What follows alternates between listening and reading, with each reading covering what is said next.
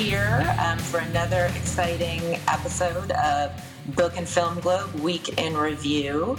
As always, we are recording this for a podcast that will be available in a bit on Apple and Spotify and iTunes, wherever you find your finest podcasts, everywhere. And I think all of us here in the room are familiar with Book and Film Globe, but on the off chance someone's about to pop in, it is nothing less than the finest culture website we find on the internet. I'm Sharon Vane.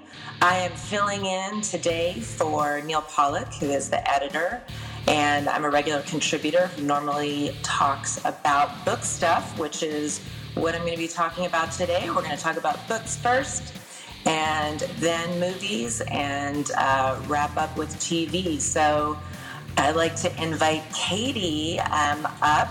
Katie Smith is another one of our contributors, and she covers the publishing industry, so she is the perfect person to talk with me about The Other Black Girl, which I reviewed this week for the site. This is one of the buzziest debuts we've got this summer. It's from a debut author, Zakiya Dalila Harris. She worked in publishing for 3 years for Doubleday and funneled a lot of her experiences into this book, which is a novel, but finds a lot of truth and some of its plot points from things that are happening in the industry. What I love about this book is that it's incredibly topical. It talks about race and identity and sort of the all-white world of publishing and what it's like to be the only Black employee. Protagonist Nella Rogers is, in fact, just that. And another Black girl comes to work at Wagner Publishing, and at first, Nella is excited about this. She thinks she's going to have a compatriot, someone to talk about what it's like to be a Black person in an all-white industry. And then things start to really go awry. Her cohort, Hazel May, starts off really nice, starts off super special. And they go out to lunch, they trade gossip, and then all of a sudden she kind of becomes a frenemy in the middle of the workplace, and Nella starts questioning herself and wonders whether Hazel is a friend or foe. So, Katie, I would love to bring you into the conversation to talk a little bit about kind of the real-life corollaries to this book. And sort of the unique position it occupies as a fictional take on a very real thing. Yeah, I think what's so interesting about this book is a few things, but I don't know. I mean, Sharon, you're in a position where I am, where I feel like you're maybe on like a lot of listservs. You know, people in publishing contact you to put books in front of you because they want to review. And I feel like I do too. I receive some review copies and whatever. And I feel like there's so much money and publishing power and interest behind this book this summer. It's like all that I'm seeing, it's all that anybody's talking about. I've gotten like multiple copies of it sent to my house because it's evident that, you know, people really want you know, this story told, and this is the book that, you know, they're trying to sell for the summer. But at the same time, you know, I don't know necessarily that the industry that is marketing this book and publishing it is also at the same time doing the work to maybe resolve some of the issues that are going on inside of it. Is that accurate to your experience? Yeah, absolutely. I mean, I think one of the things that I loved so much about this book, and I should say, I don't think you need to be a denizen of book Twitter the way you and I are. Yeah. You need to follow the industry, this specific industry. I think sort of the situations that she spotlights are true for a lot of industries. Yeah. But there is a delicious irony in this book being the book of the summer. Yes. You know, see it everywhere. It was just named as the book club pick for this month for Good Morning America. The author was profiled in the New York Times, sort of everything you would imagine besides behind a big book. And yet she's the one Black author, just like they talk about in the fictional story that she relates. I imagine the meetings going on of, we've got our Black author, we've got our Black book. And she's got some wonderful set pieces where, her main character, Nella, is an editorial assistant who's asked to provide feedback on a manuscript, and she's finding concerns with it. There's one Black character. The Black character is named Chartricia. She has 7 children. She's a drug addict. And these very overt racial stereotypes. And she brings these up in a meeting, and all of the white employees just absolutely take offense and bristle and, ask, are you calling me racist? Yeah. Why are you bringing this up? So it's this interesting dynamic, which I think we see happen almost every week, right? Yeah. Somebody getting called out for a racist portrayal or a problematic portrayal. Right. And I'm curious, I know you said this was published by Doubleday, or she worked for Doubleday, but where is this published by? It's published by an imprint of Simon & Schuster. It's Atria Books. And Simon & Schuster, and maybe you can talk just briefly about this, has been one of the employees there, have been among the leads in pushing back on problematic representations and problematic authors. Right. So what I had seen in connection with this title is sort of, I'll use your phrase, a delicious irony in the fact that it was Simon & Schuster, an imprint of Simon & Schuster, that is putting this out, because Simon & Schuster, if I'm not mistaken, is also the same publisher who's trying to publish Mike Pence, who wanted to publish the memoir of the police officer who killed Breonna Taylor, and a couple of other just kind of sticky political and unfortunate titles that they're putting out this summer at the same time as this. Right. It's just, one hand, I won't say it doesn't know what the other's doing, but it's definitely interesting that this is front and center at this particular time in the industry. Have you had a chance to read the novel yet? I started it earlier in the week, so I'm like about halfway through, but don't worry, you can spoil whatever. Oh, I'm not going to spoil here. I just, one of the things I loved about it is there's a true horror element. One of the inspirations that Ms. Harris has cited is Get Out, and you definitely see elements of that.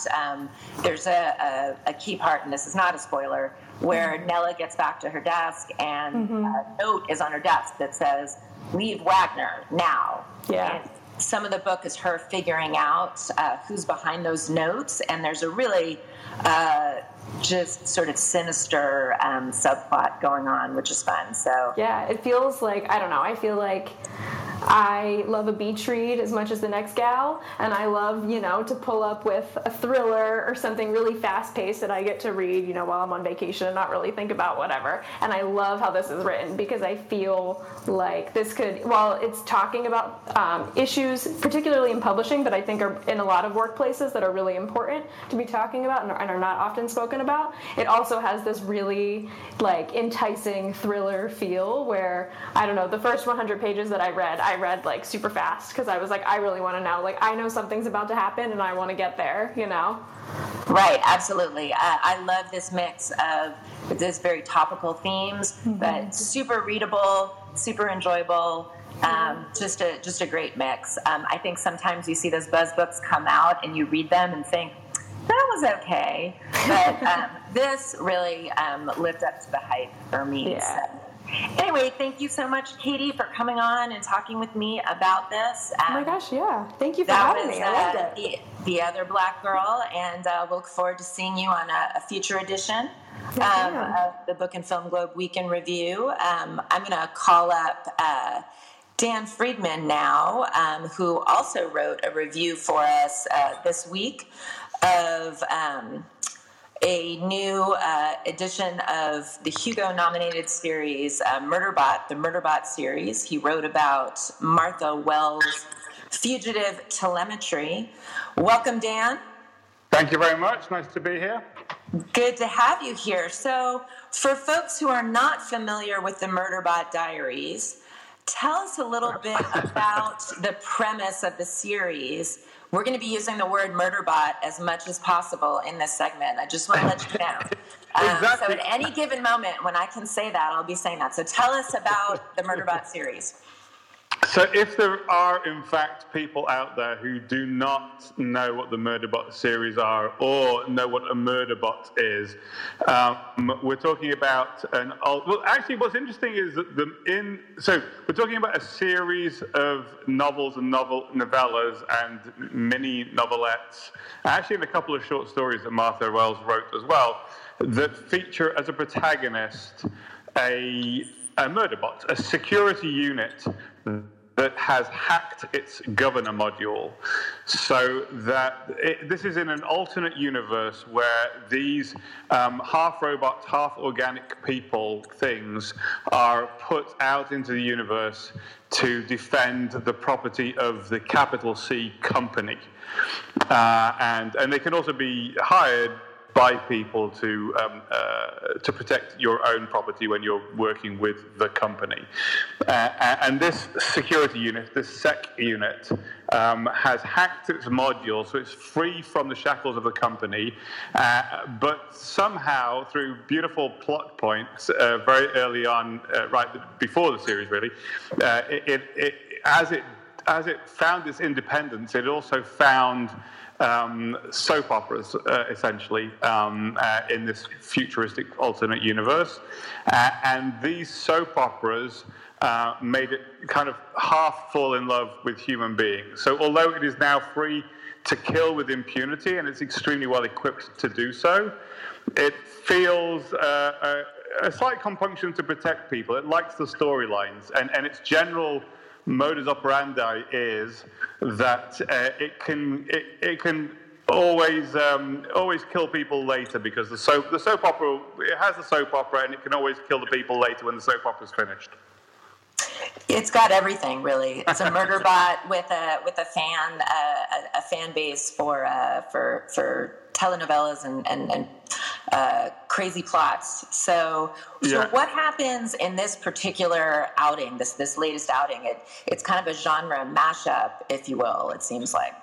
Yeah, it's a bit of a genre mashup. So in earlier adventures have happened in other locations, and what's on expeditions and trips. On this one, some of the people whose lives he saved turn out to be extremely important in a very small sort of hippie enclave world. It's called Preservation, and it's a little bit like sort of a cosmic Berkeley. So it believes in human rights and treating people well, and universal love and other things that the rest of the universe doesn't seem to believe in.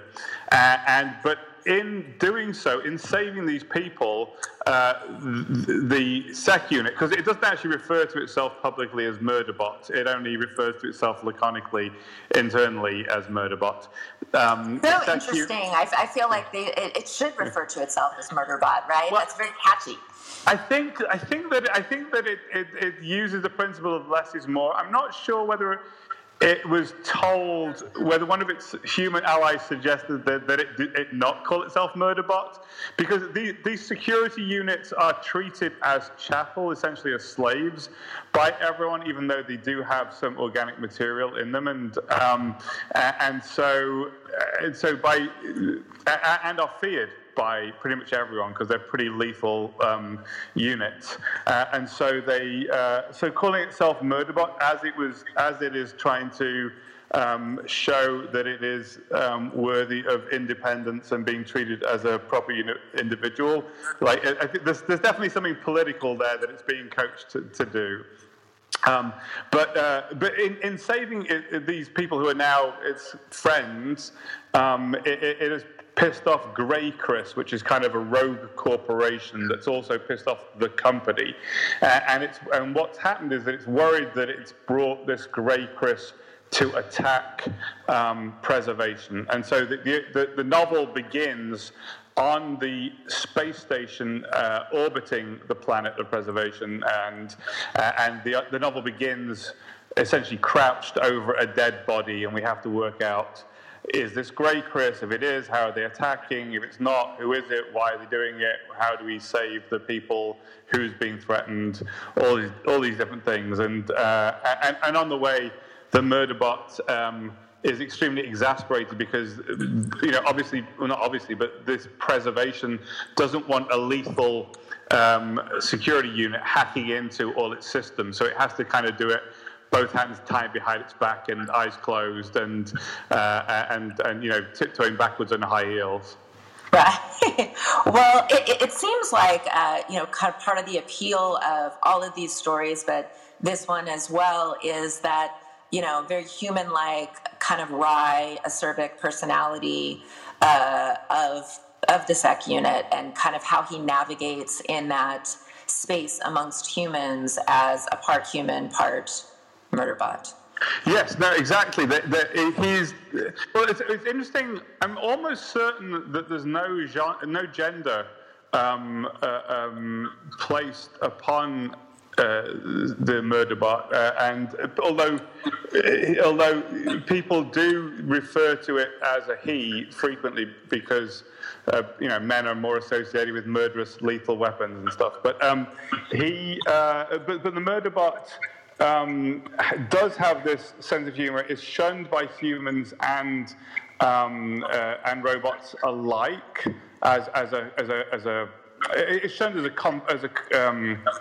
colleague, but the Murderbot is able to talk to both of them, and so it doesn't feel really part of any society, but feels beloved by the rise and fall of the soap opera, and is generally exasperated by human softness and robot stupidity. Those are good things to be confused by, and to have a short fuse by. Short fuse for, I imagine. So awesome. Well, thank you, Dan, for being on and telling us about this. Again, that's Fugitive Telemetry. It's the newest novel in the Murderbot Diaries series by Martha Wells, and the whole series is nominated for Hugo, and I think it's won a Nebula. So check it out. Yeah, and then the one before this is also up for a Hugo Award this year. So people like it. People like it. That is, sometimes that's the best recommendation. People like it. So thank you so much, Dan. Thanks so much. That wraps up our book section of things. Just a reminder, this is Book and Film Globe's Week in Review, and we are recording this for a podcast that will be available on Spotify and iTunes.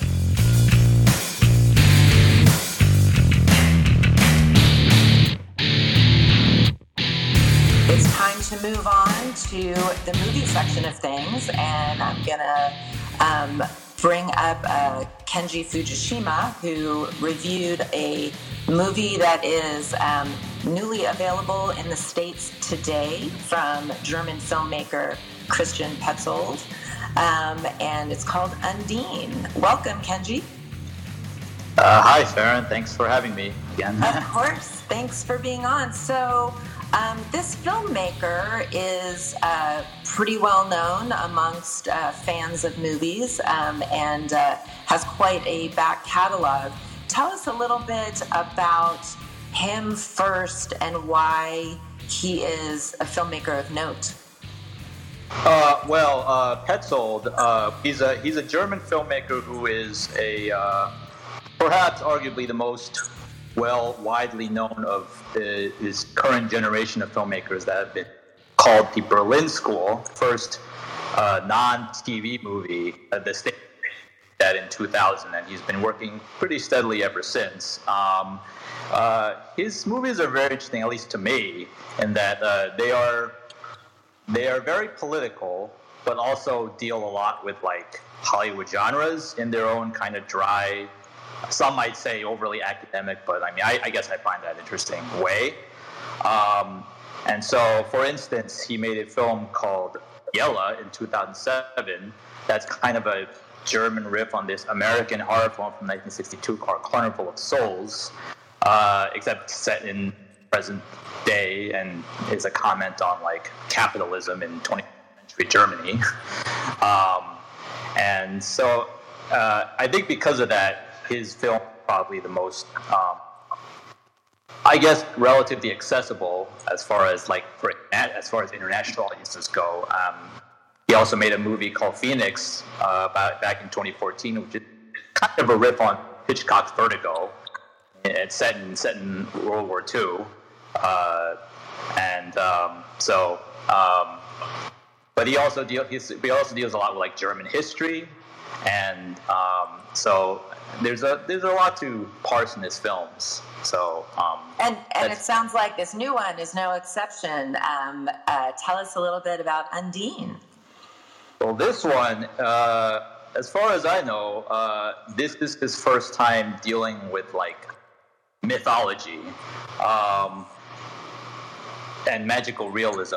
This is kind of a leap for him in that regard. While the style is basically pretty similar to his other films, but in this one, he basically does like a modern day version of, well, basically the myth that basically inspired most famously The Little Mermaid. Undine being a water nymph who basically is a half human and a half sea creature who is willing to give up her life in the sea for a human soul, which she can only get by marrying a human being. And if that human being cheats on her, basically, that human being might suffer dire consequences. That's basically how this new film begins.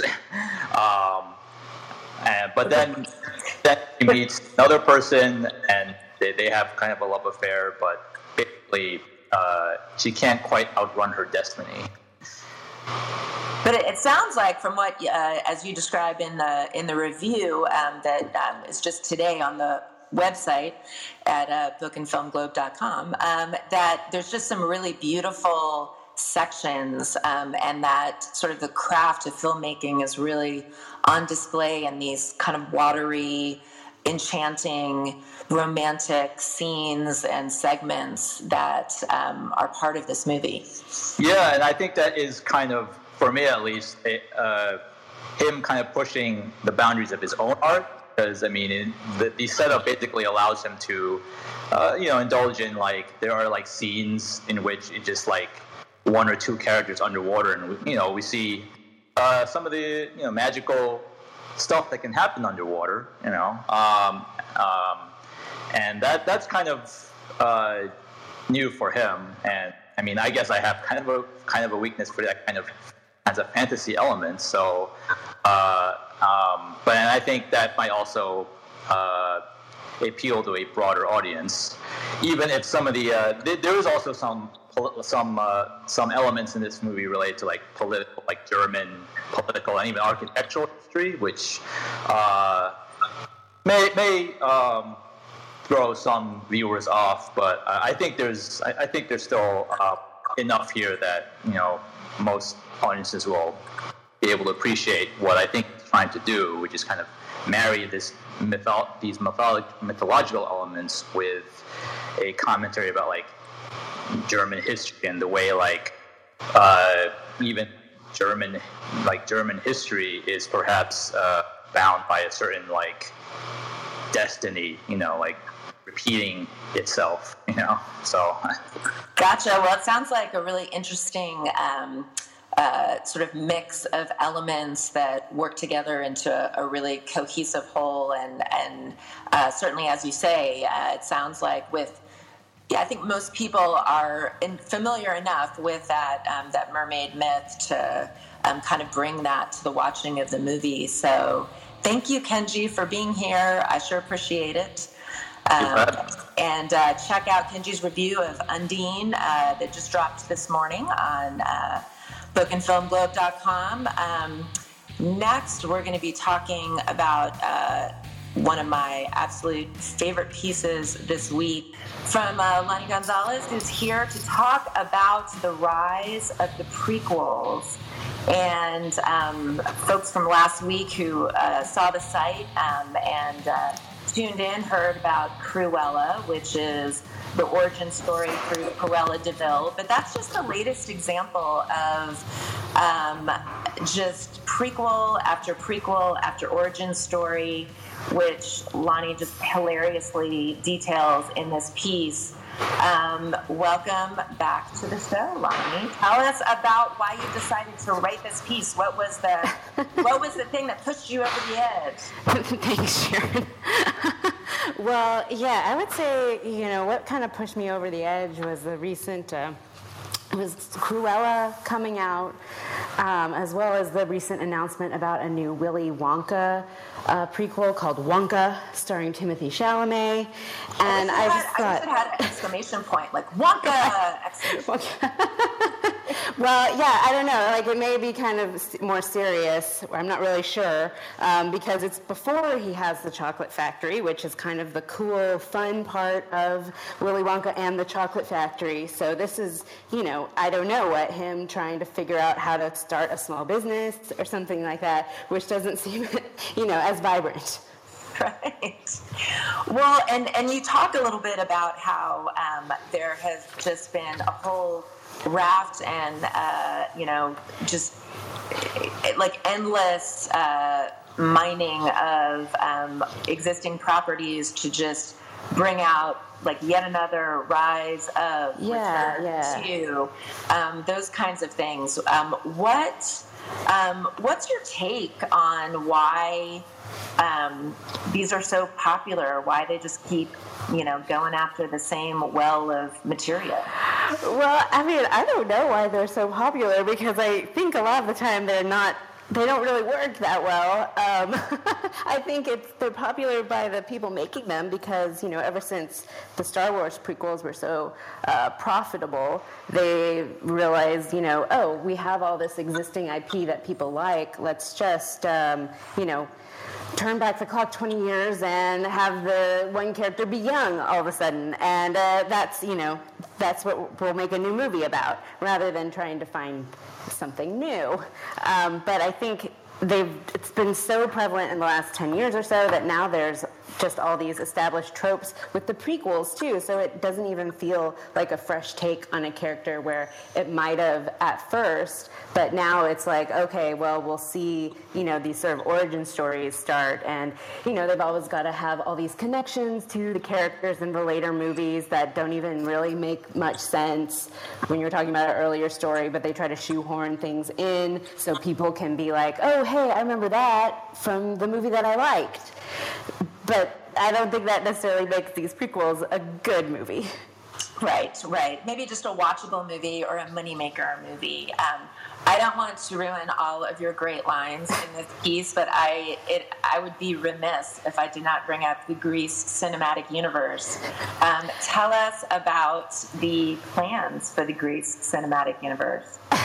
Yeah, that was another one that really surprised me when I found out there's not just one, but two prequels to the 1978 musical movie Grease, which I think makes it one of the only Broadway shows with a cinematic universe at this point, with two movies. You can't forget Grease 2, and then now the two prequels, one of which is a series about the Pink Ladies, and then that is actually called Rise of the Pink Ladies, of course, because we must see them rise. Which may rival Murderbot as my most favorite phrase of this podcast. Rise of the Pink Ladies. I want to say that again. And then what's the other one called?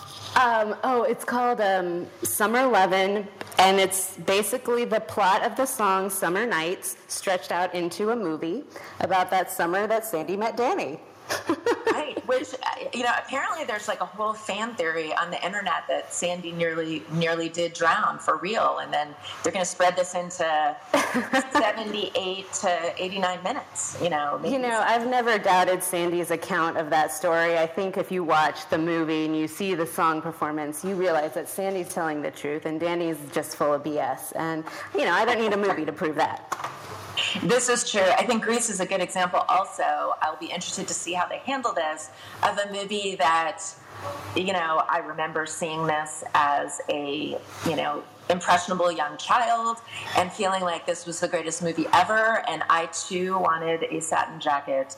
I wanted to sing, I wanted to do other things, and then watching it as an adult, I thought, well, this is a terrible message, that you've got to completely change yourself to be successful. But I'm probably bringing 2021 sensibilities to 1978, which often doesn't work. But well, and that's kind of part of the thing that they do with prequels too, is trying to sort of rehabilitate characters or bring in, like modern ideas, which I don't think it's bad to look at something with modern eyes. Like, Grease maybe doesn't have a great message, but I also don't think we need to, for example, try to give Cruella de Vil, her full story and see her side or something like that. She's still a villain that wanted to kill dogs.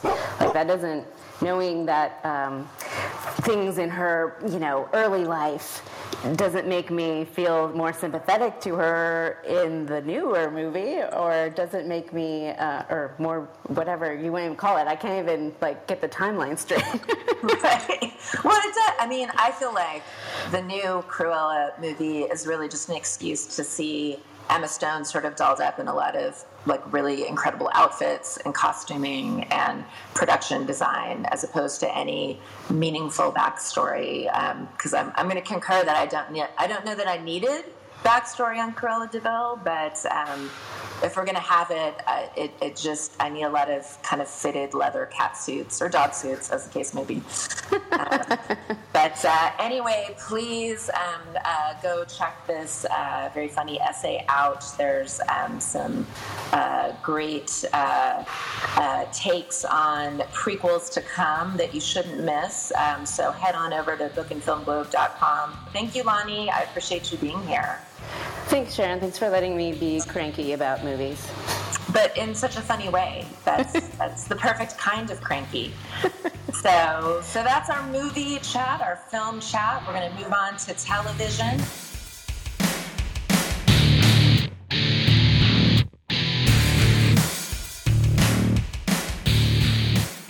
Just a reminder for everybody, we are at bookandfilmglobe.com, and we are recording live here on Clubhouse for a podcast that will be available on iTunes, Spotify, wherever you find your fine culture podcasts. Let's bring up Scott Gold. Scott, unmute yourself. We're going to be talking about The Bad Batch, which you reviewed for us this week, which is part of the wide Star Wars canon and part of the animated Star Wars canon. So tell us a little bit about what The Bad Batch is and why it's a standout. Well, thanks for having me here, Sharon. I love writing about Star Wars. I love writing reviews about Star Wars because it is, as you mentioned, it's such a vast galaxy, open to all sorts of narratives. And what The Bad Batch is basically a spin-off of The Clone Wars, which ran for 7 seasons as an animated Star Wars show. And the most important thing that came out of The Clone Wars was The Mandalorian, because really what happened was that Dave Filoni, who was writing and running The Clone Wars, really proved his mettle to the people at Lucasfilm and then to the people at Disney as a person who can deftly handle the Star Wars universe and really, write a gripping narrative that's both, familiar and in a lot of ways new.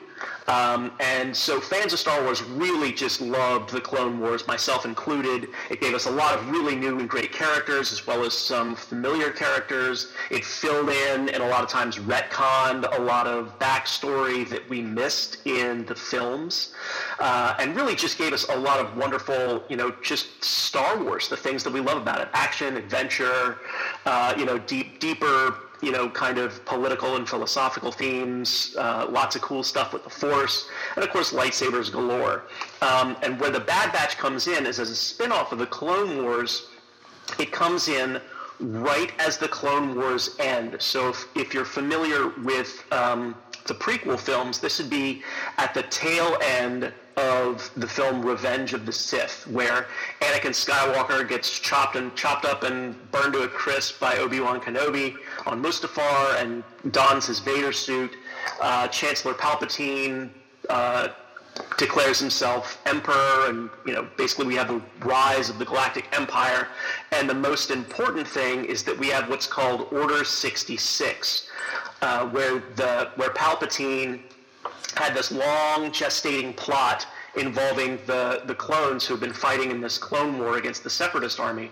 They have this inhibitor chip that is supposed to make them, better soldiers and a little bit, easier to command.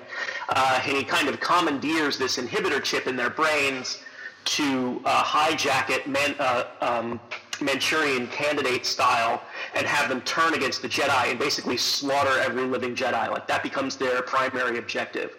And it's a really tragic and gripping and, sad moment in the Star Wars universe when we have all these clones who have no other choice but to turn on the Jedi. So with the Bad Batch, we have a group of clones who are a little bit different than the regular clones. They were actually bred, these 5 clones, with very special mutations that give them an edge as troopers.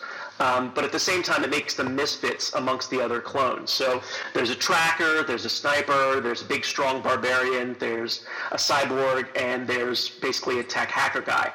And when Order 66 happens, most of the Bad Batch, who are kind of, this misfit band of anti-heroes, apparently their inhibitor chips don't get the order. So they get to watch as all these clones start slaughtering the Jedi, and they don't know what to make of it.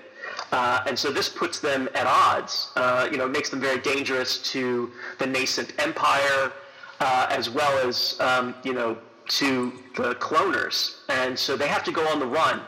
And in the process, they wind up picking up an adorable little scamp who appears to be a young female clone, the first female clone we've ever seen in the Star Wars universe, who is very special for whatever reason to the cloners. And then the story really sets in earnest. So you have, these guys on the run.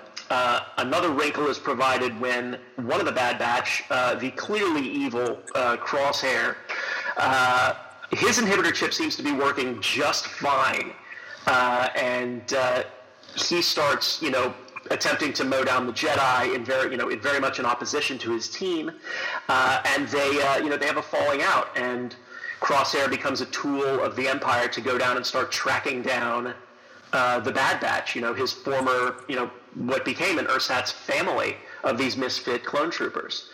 So it's all a lot of fun. You have these, 5, elite clone troopers on the run away from the clones, away from their army, on the first time having to operate in the universe on their own. So there are themes of institutionalization going on there. They have to learn how to use money and operate in the in the underworld as mercenaries.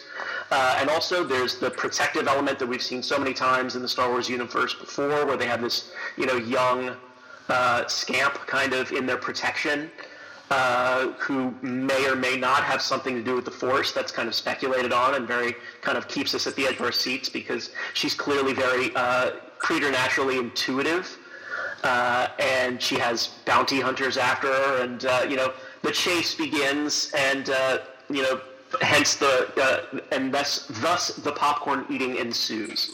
Right.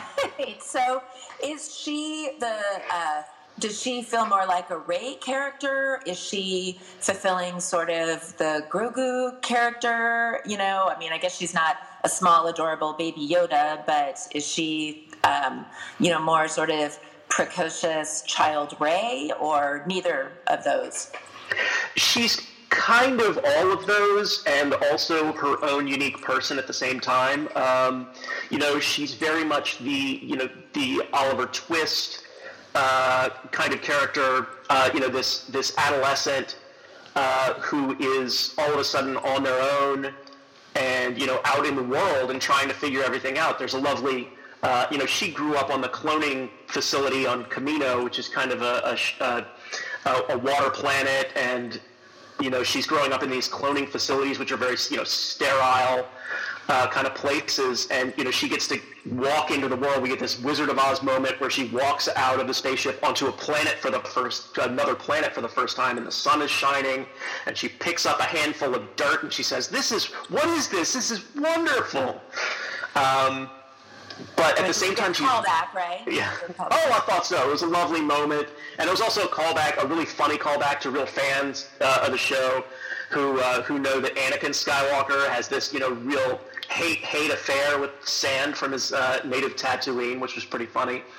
But she definitely shows very early on that she can handle herself, that she's skillful, but at the same time, she's vulnerable because she hasn't processed and developed those skills, whatever her special talents might be. So in that line, I definitely put her in the likes of characters like Ezra Bridger, who is the pretty much the protagonist who we followed through Star Wars Rebels, which is another really great Star Wars animated show, or a young Ahsoka Tano at the beginning of Clone Wars. And familiar Star Wars characters like that. So she's a little younger than when we meet Rey or Luke Skywalker, which makes her a little bit more vulnerable, and also kind of gets her in because we want to see her protected, and we want to see her develop those skills and grow and fight, because she quickly becomes very endearing to us, but she's also very much not a baby. So, you clearly have got the whole, backstory on everybody down and how this relates to other properties, in Star Wars world. Would you say that if you have just, seen the movies and seen Mandalorian, or, don't have as encyclopedic a knowledge as you do of how everyone relates to everyone else, is this still going to be a show you're going to enjoy, or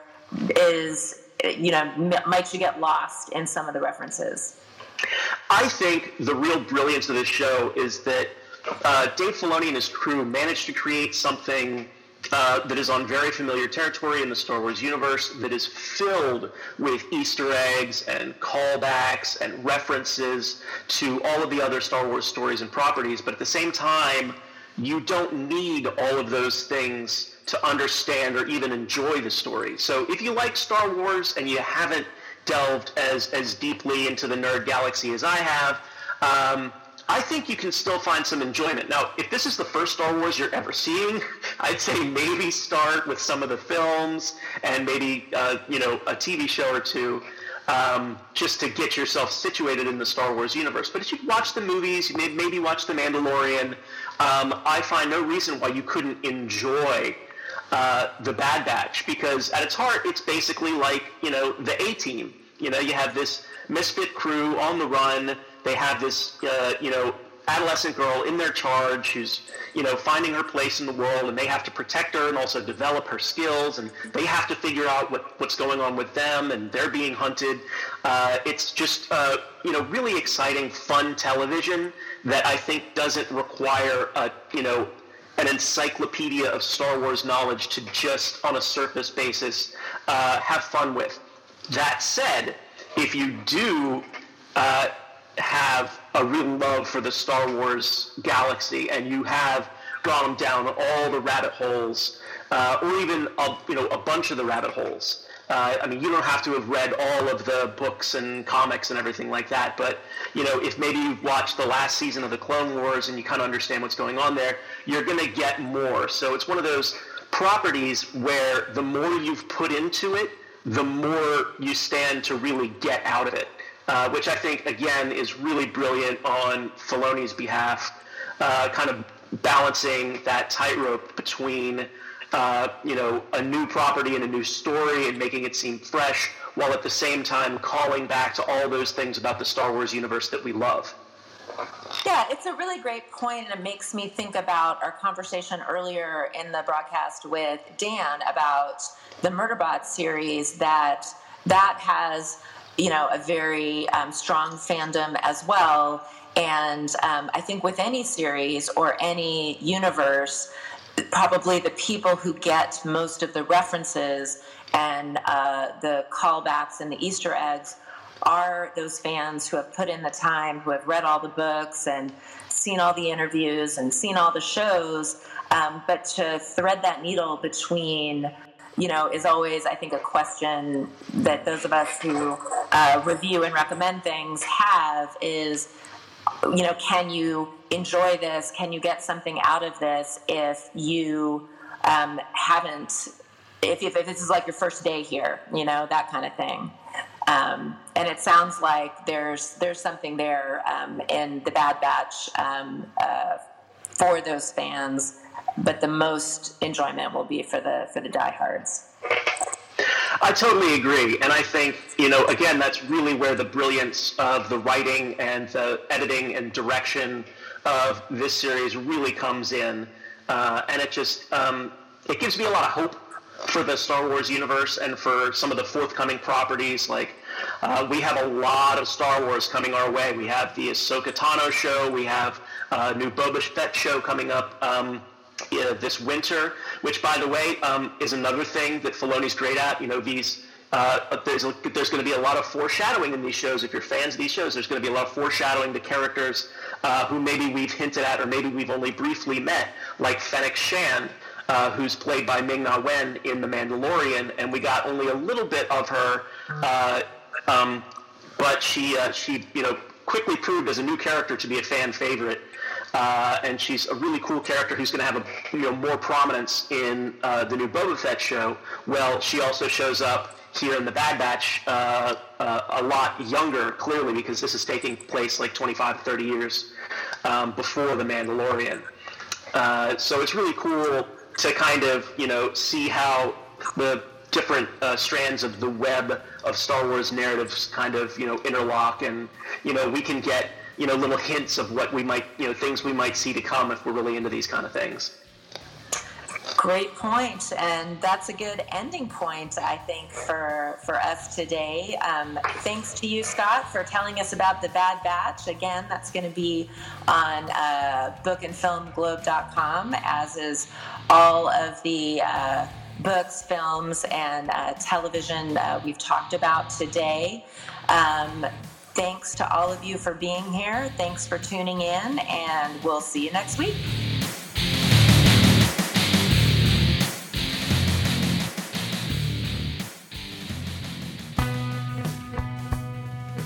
I always value books and films and good TV, but now, during a pandemic, I appreciate them, I need them, more than ever.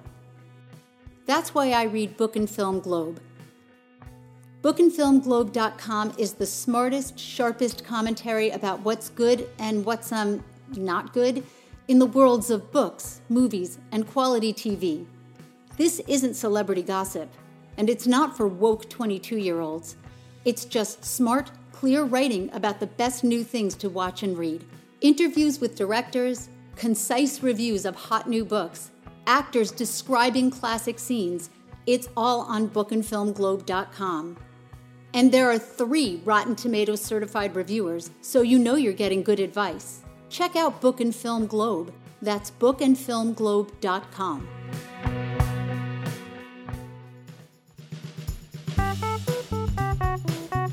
Audio Hopper.